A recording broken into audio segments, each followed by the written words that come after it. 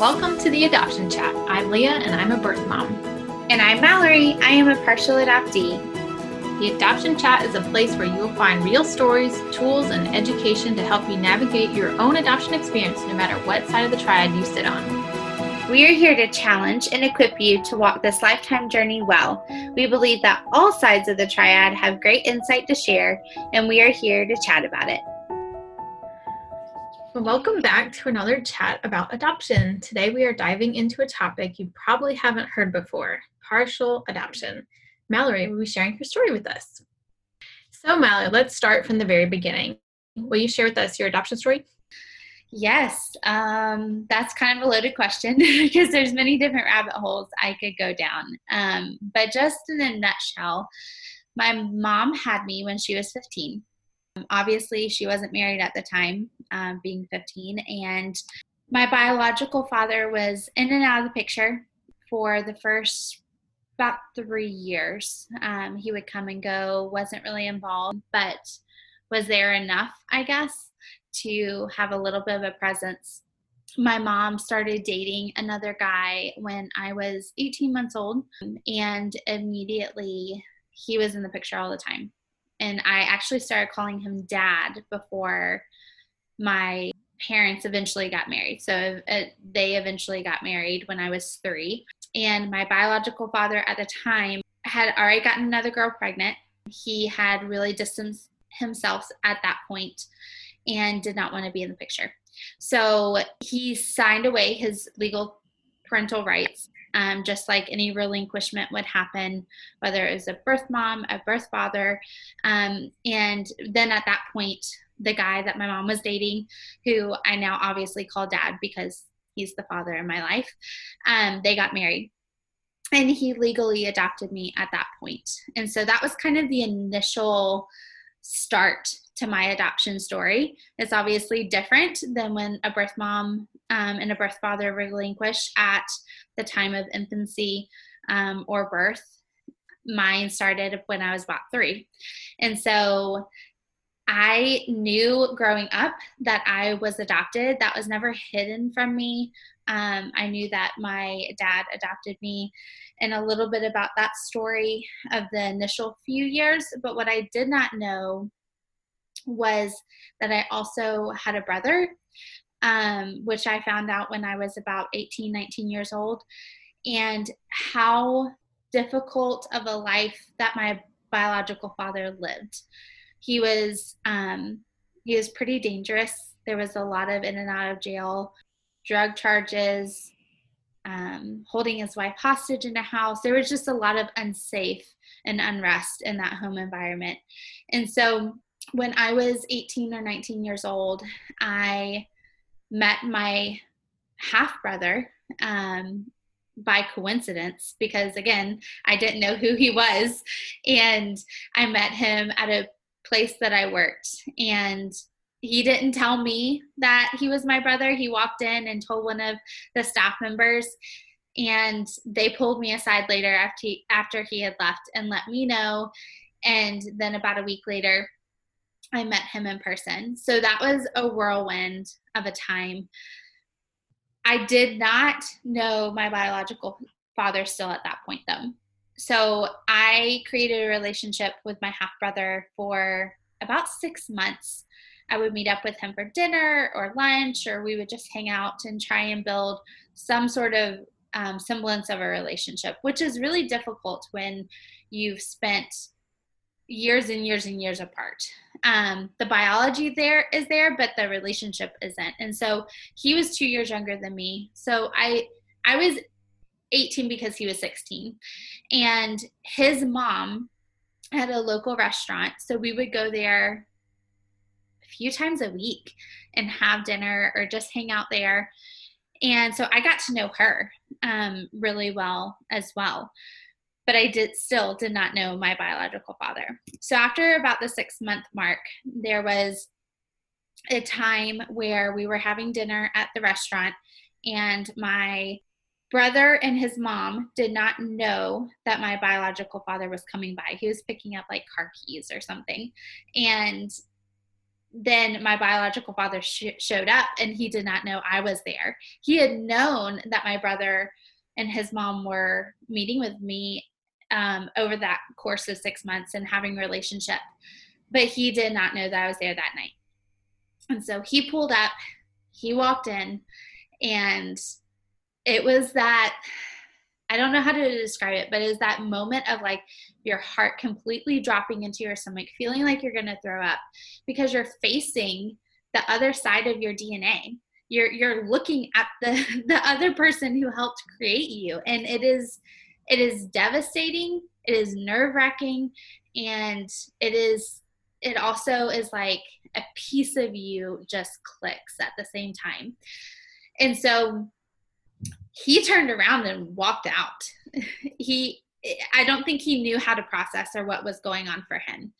And so I followed him. I was like, heck, this is my chance. I don't know if I'll ever have another chance to meet him. And so I walked out after him because I needed answers. And we sat on the curb for, I don't know how long, an hour, 2 hours, I'm not sure. And I probably drilled him a little bit too much with questions, but I had a lot of things I wanted to ask. And we cried and we laughed, and I learned a little bit about his family, and I got some of the answers I needed. And that was kind of the start of the surface level, what turned out to be a surface level relationship with him. So over the course of about the next year, after that 6-month mark, the next year, we would meet up again for dinner, things like that. I never was comfortable going to their house just because I had known his history with drugs and the unsafety of things. And he wasn't using at that point. He wasn't unsafe at that point from what I knew, but I didn't want to cross that line. And so we would have Christmas time or holiday time baking cookies at my brother's mom's restaurant, and we would celebrate in our own way, I guess. And then once it kind of hit that year mark, I realized the depth of the relationship wasn't going anywhere. Due to his drug use, he really struggled with the relationship. I really kind of saw him in a 16-year-old mindset versus the age he was at that point. And the person that was really driving the relationship of the whole family unit on that side was his fiance, which was his ex-wife. And that's a whole nother story. It's my brother's mom. But she was really the driving force of that relationship. My brother really struggled with connection. We struggled with that relationship connection because there was just so much water under the bridge at that point. He had grown up in a completely different home than I had, completely different lifestyle, and there was just a lot of difficulty in that in-depth connection. So I was dating my now husband at that point, and we talked about, okay, what does this look like if we get married? What does this look like if we have kids and things like that? Do we want what the relationship looked like at that point to continue? Do we want to explain those things to our children? Really, do we want to try? Because there was just so much there, so many complexities.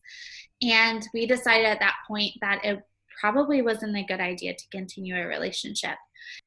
And so I cut off contact at that point. I had the reunion time, but I had with adoption, there's so many emotions, there's so many people involved, there's so many complexities, and it really showed me that DNA and biology doesn't automatically require a relationship. And so he has reached out maybe once or twice since then. And for me, that really showed kind of where he was at in that process. So we live 5 minutes from each other. We always have. And one of my biggest fears is running into him at the grocery store, honestly, because now I have a 3-year-old son, and the last thing I want to do is run into him or his wife or my brother at the grocery store. One of the simplest places, I'm always looking over my shoulder. I'm always wondering, am I going to come around the end of the aisle and they're going to be standing there?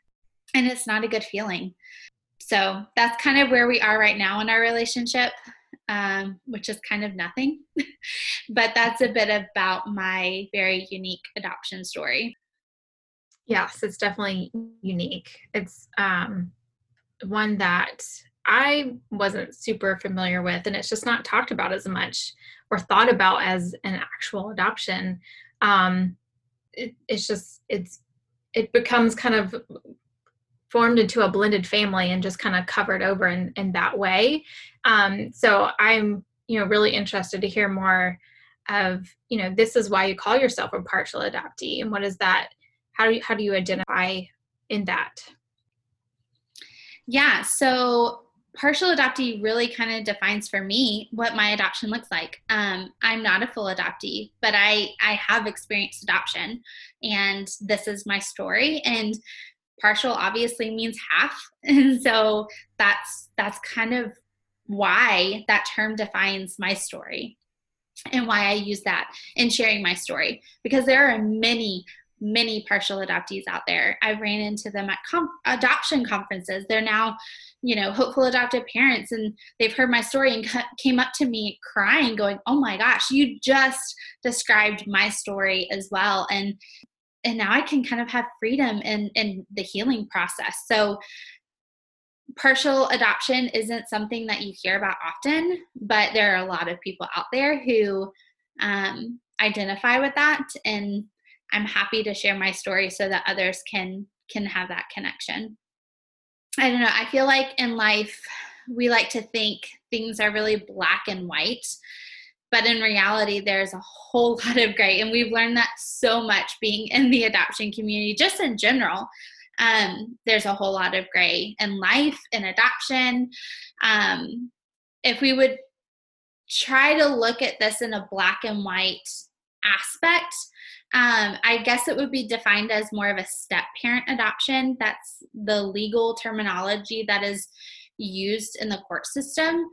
But this is really one of those gray areas. My dad, the one who adopted me, he has always been my dad. He's not a step-parent. He doesn't co-parent with my biological father. He's not just married to my mom. He's fully taken on that father role. He legally went through the process of signing adoption paperwork. And so he's my dad. He's my adopted dad. So sometimes to adequately explain who we are or why we come or where we come from as partial adoptees, we have to reevaluate and adjust some of the things we put in place as normal. That happens in the adoption community all the time. We have to reevaluate terminology we use. We have to reevaluate the way we go through processes. And that includes the language we use. That includes, giving up to place. It's a simple change in terminology, but it makes all the difference. And for me, that's really kind of the defining moment here of step-parent adoption does not define what my adoption looks like. Partial adoption defines what my adoption looks like. And over time, society moves on and progresses with language. We evolve, we adapt, and the adoption community is no different. Sometimes we have to challenge the status quo, and I'm a redhead. I'm not above challenging the status quo. And I think it's really good to adapt and change our minds when it comes to language. So what are the similarities that you feel like you have to a full adoptee and when it's different? So we share an overarching connection with emotions of the complex grief and the trauma and the anger, resentment, loss, and just so many other things. Joy, gratefulness, blessing. There's just so many words that we could attribute to really similar emotions, but there are so many different types of loss in the world, and each person's grief is so personal and individualized, and no person's grief is the same. So I think it's really important to remember that, one adoptee to another adoptee, their grief and how they've processed totally different. One birth mom to another birth mom, adoptive parent to adoptive parent. It's so personalized to that individual story. So while we share a lot of these same emotions, there are these tiny threads that weave us together. It's not the same for anyone. So we have to remember that in adoption across the board. I don't think we can categorize people groups of the triad when it comes to these emotions. Obviously, we have adoptee, birth parent, adoptive parent, but we can't categorize their grief. We can't put it all in a bubble. We're all different, and we're all at different stages of processing that. Yeah, you said that list of like complex grief and trauma and anger, and I'm like, hey, that's me too. And that's birth mom's story too. Like my story is drastically different than other birth moms. And, maybe someone who had a closed adoption or reunited, or maybe it was closed for halfway through and then it opened. Like there's so many different varieties of what it looks like for each person. And I think that absolutely fits here too. And I think all those emotions fit within the adoption triad for everyone to some degree, and some where they are in their journey, like you said. So yeah. Something I heard recently was the sneakiness of grief is people tend to think that they're going to improve in a linear upward fashion over time, and that it won't come in waves. And that is, grief is so much more than that. We talk about the grief cycle in our Woven Together courses and the education we do, and it's a cycle, and you can jump from one point of the cycle to another. It's never ending. It's a never ending thing when it comes to adoption. Yeah. Gray described it as like stair steps. So like sometimes you're up on the 8th one, sometimes you're down on the 5th one, or whatever number it is. But it's like, it's a back and forth, up and down. Triggers can make you go to this phase or this phase. And so it's not a linear process for anybody. So I think that absolutely applies to your story as well, as unique it is in the public platform of sharing your story. And hopefully it helps other people, be comfortable to come out and share their version of what adoption looks like for them. Yeah, I hope so. So you touched a little bit on this before, but did you ever reunite with your birth father's side of the family since that point of cutoff a few years ago? No. So I reunited obviously with him and my brother, but I never met any of his side of the family. So he would share a little bit about them. He shared some photos with me. They live in Kentucky, so it wasn't a local option to just go hang out with grandpa, and grandma. And his story growing up was a very complex one as well. It's pretty common for birth parents to come from difficult upbringings as well. You see that in adoption, you see it in foster care, you see it in a lot of different generational trauma environments. And so for him, he grew up in a very difficult upbringing. And I don't know everything that was there. But as far as meeting biological family members from his side, I have not been able to do that. So what is your relationship like now? I know that you've, pretty much shut things off, but is there any kind of contact with your half-brother or anything like that? I guess this is where social media comes into play, and it can be a good thing, at least for our situation. So my biological brother, my half brother, we connect over social media. So he has a son who's about 2 months older than my son, and we are able to watch each other from afar at that point, kind of make sure everybody's okay and see kind of how life's progressing for each other. But that's really the only contact I have with any of them at this point. Yeah, I know as a parent, sometimes you have to put up healthy boundaries, and I think social media can be a good kind of compromise in that sense, but not have to fully commit into everything if you're not comfortable with that. So I think it shows, anybody listening that sometimes you have to do that, and that's okay. Yeah, I think for adoption, whether it's adoptees, birth parents, whoever, adoptive parents, we feel like we have to always be engaged with the other side of the triads. And that doesn't fit everybody's story, circumstances, what they're going through. There's seasons of quiet, there's lifetimes of quiet, there's seasons and lifetimes of complete openness. I mean, that just goes to show the individual side of adoption. And open adoption for one person can look totally different for another person, as well as closed adoption. I know many adoptees who grew up with completely closed adoptions, no information at all. And I also know people who started out with initially some sort of openness, but now it's closed and they don't see any foreseeable future of that being open. And so right now they're going through a season of closed. And so I don't think, again, we can put even the level of openness into a box when it comes to adoption. Open adoption, semi-open, closed can look so different for so many people and all sides of the triad.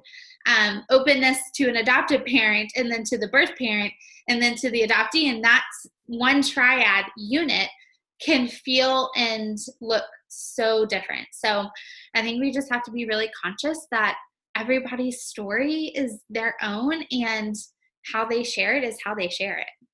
So true. We've had contact with multiple people within an adoption, personal triad, and it can just have different perspectives and different opinions and just how they perceive things and how it's going, the success quote rate of it or not, or the happiness within it. So it's so complex. Absolutely. So how has it been in the adoption community? Do you feel like you have a space with your story? That's another loaded question.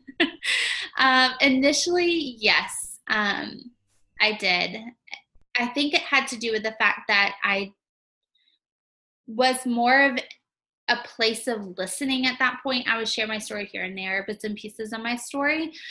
But the more vocal I got and the more I shared, and the more I was just, here's my story, take it or leave it. I would say a lot of recent events, no, there's not really a space for us, which is unfortunate. I honestly feel like I had to elbow my way in recently, and that isn't a fun feeling to have for anybody. Being that everyone's grief and loss is different, despite some of the commonalities that we all share, we have to be careful as a community to not impart our own experiences and compare them to others and think that if we don't align, they are somehow invalid. We talk all the time, just as a community as a whole, like, you have a seat at the table. That's a common phrase that you hear in the community. And oftentimes I've been like, do I really though? Are you saying that for those that just kind of fit your mold, or are you saying that for everybody? And so that's been a really recent thing kind of tumbling through my head. I don't think we should dictate someone's experience so it fits what you think it should. And I think that has to do with just being more comfortable as a community to accept that all of our stories are different and all types of adoptions are different. We're going to be talking about this in November for Adoption Awareness Month.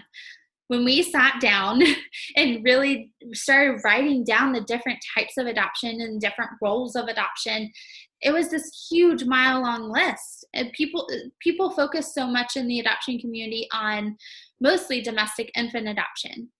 And so I think we get stuck in this mindset of that's adoption, whereas there are so many, that's a pinpoint in the adoption community. That's one small pinpoint.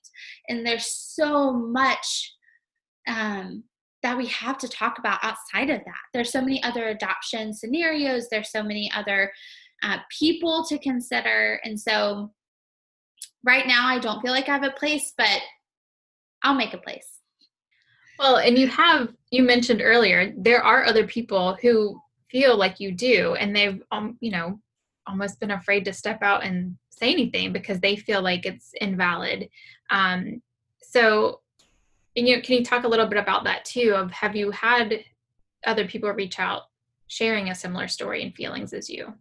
Yeah, I mean, like I mentioned before, I've had people come up to me at conferences. I've had people in our DMs messaging me in just conversations with others, but a lot of them are afraid to share their story. A lot of them feel like, and honestly, they saw what happened to me. And so they're like, I don't want that to happen. And they would come into my DMs and be like, I'm so proud of you. Thank you for sharing. But I'm not about to also do that and get dragged through the ringer, which I get. I wouldn't either. So it's sad that we've kind of hushed a side of adoption that could be really beneficial in sharing their story for themselves, but also for the community to see that, once again, there's another side that is really good to hear and has a seat at the table, is valid, is sharing their own adoption journey in their own way. And that is a great thing for us to learn from as individuals and as a community. So yes, I've had people reach out to me. I've met people in person, online, and it's been great. I love hearing other people's stories, and everybody feels differently about it. Just like everybody feels differently about their own adoption experience in the adoption community. So, last question. How can the adoption community become more welcoming to others who have stories that don't fit that mold? I would say as a community, we have to grow and adapt. Like we push and push and push and push and talk about education all the time. We talk about phrasing changes. We talk about reform, and we're willing to adjust and adapt to those things. So I think we really need to expand our mind and go, we have other places we need to adapt to. And we have to understand that we don't have it all figured out. As a community, we don't. And that's okay. There's nothing wrong with not having it figured out. It's actually a good thing because it offers us room for growth and to unite. It's going to constantly be changing. Look at our world. We're constantly changing in so many ways. So some of our long-held beliefs are going to be challenged. They just are. That happens in our faith.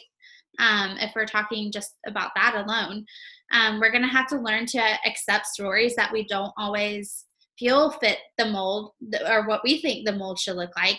And most importantly, we can't compare losses.